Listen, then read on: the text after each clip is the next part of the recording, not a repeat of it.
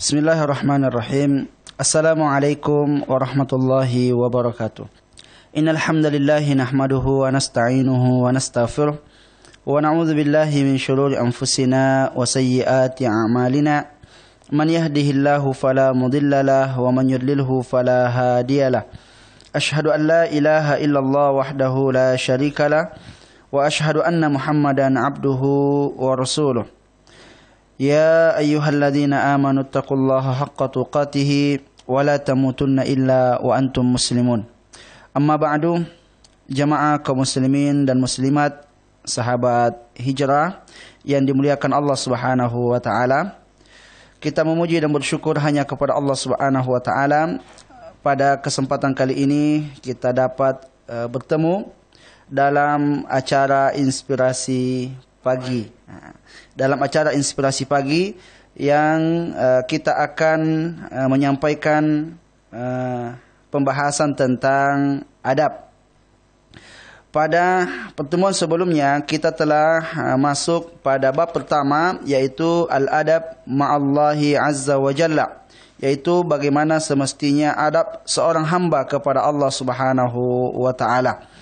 Berikutnya kita akan bahas tentang al-adab ma'a kalamillahi ta'ala, yaitu adab kepada kalam ilahi, kalam Allah Subhanahu wa taala, yaitu Al-Quran. Berkata Syekh Abu Bakar Al-Jazairi dalam kitabnya Minhajul Muslim, yu'minul muslimu biqudsiyati kalamillahi ta'ala.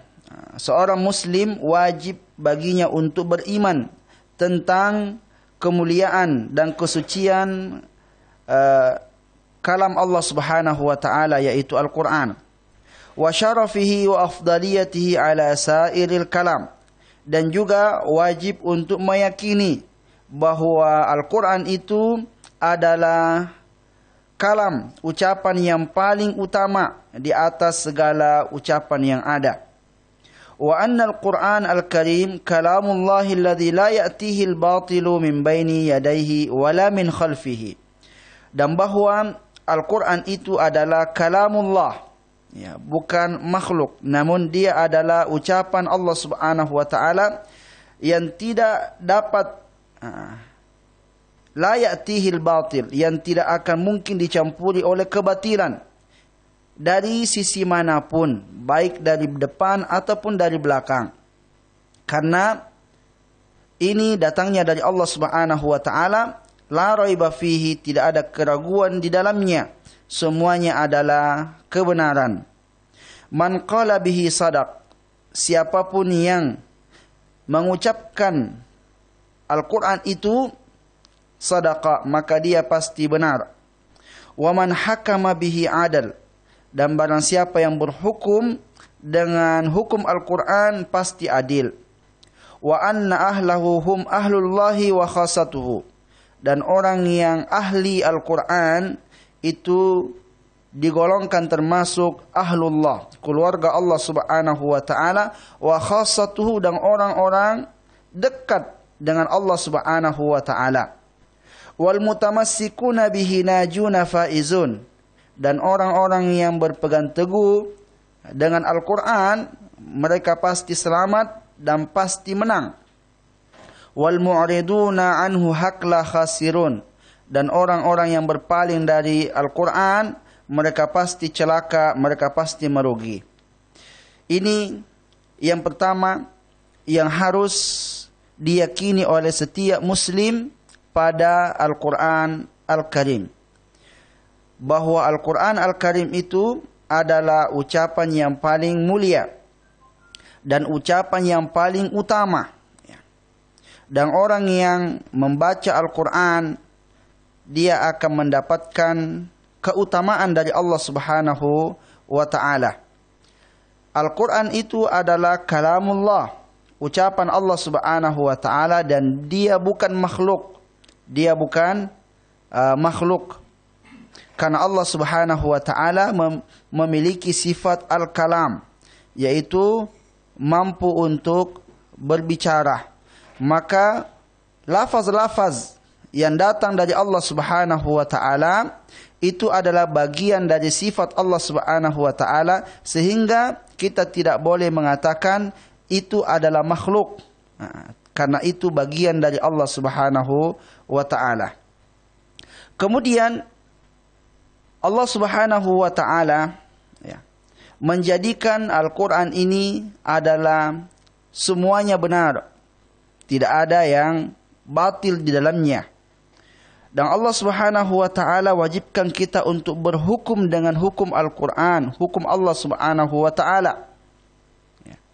Dan orang-orang yang senantiasa berpegang teguh dengan Al-Quran, maka pasti dia akan selamat.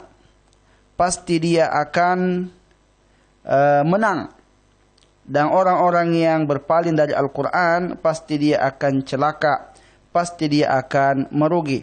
Dan semuanya hal itu telah dijelaskan oleh Allah Subhanahu wa taala di dalam Al-Quran dan juga Nabi sallallahu alaihi wasallam.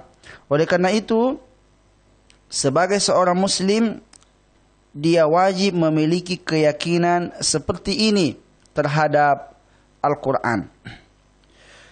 Kemudian ويزيد في إيمان المسلم بعظمة كتاب الله جل جلاله وقدسيته وشرفه ما ورد في فضله عن المنزل عليه.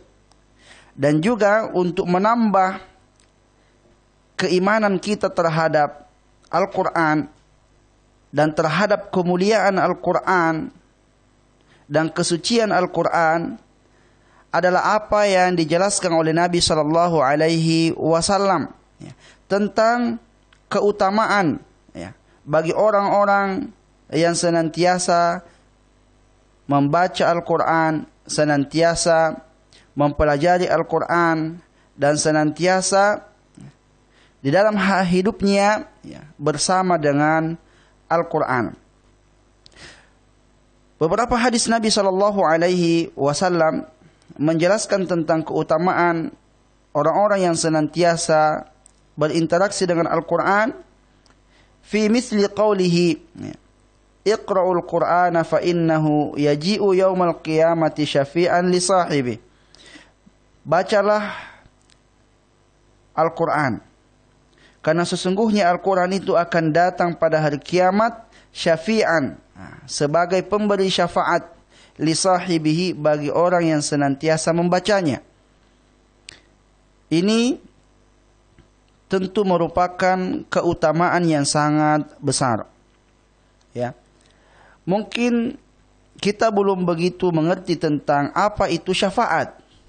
Syafaat jemaah yang dimuliakan Allah Subhanahu wa taala, kalau kita berbicara tentang syafaat di dunia, adalah seperti kalau kita telah mendapatkan vonis, suatu hukuman, lalu tiba-tiba ada orang datang menolong kita, lalu kita dilepaskan dari hukuman itu. Itulah yang disebut dengan syafaat. Orang itu memberikan kepada kita syafaat. Tentu perasaan orang yang seperti itu, yang dia sudah menghayal, udahlah habislah diri saya ini, saya akan dihukum, saya akan dipenjara sekian tahun. Tiba-tiba dia lepas dari segala tuntutan-tuntutan hukum itu karena adanya ia memberikan syafaat padanya. Itulah gambaran syafaat. Dan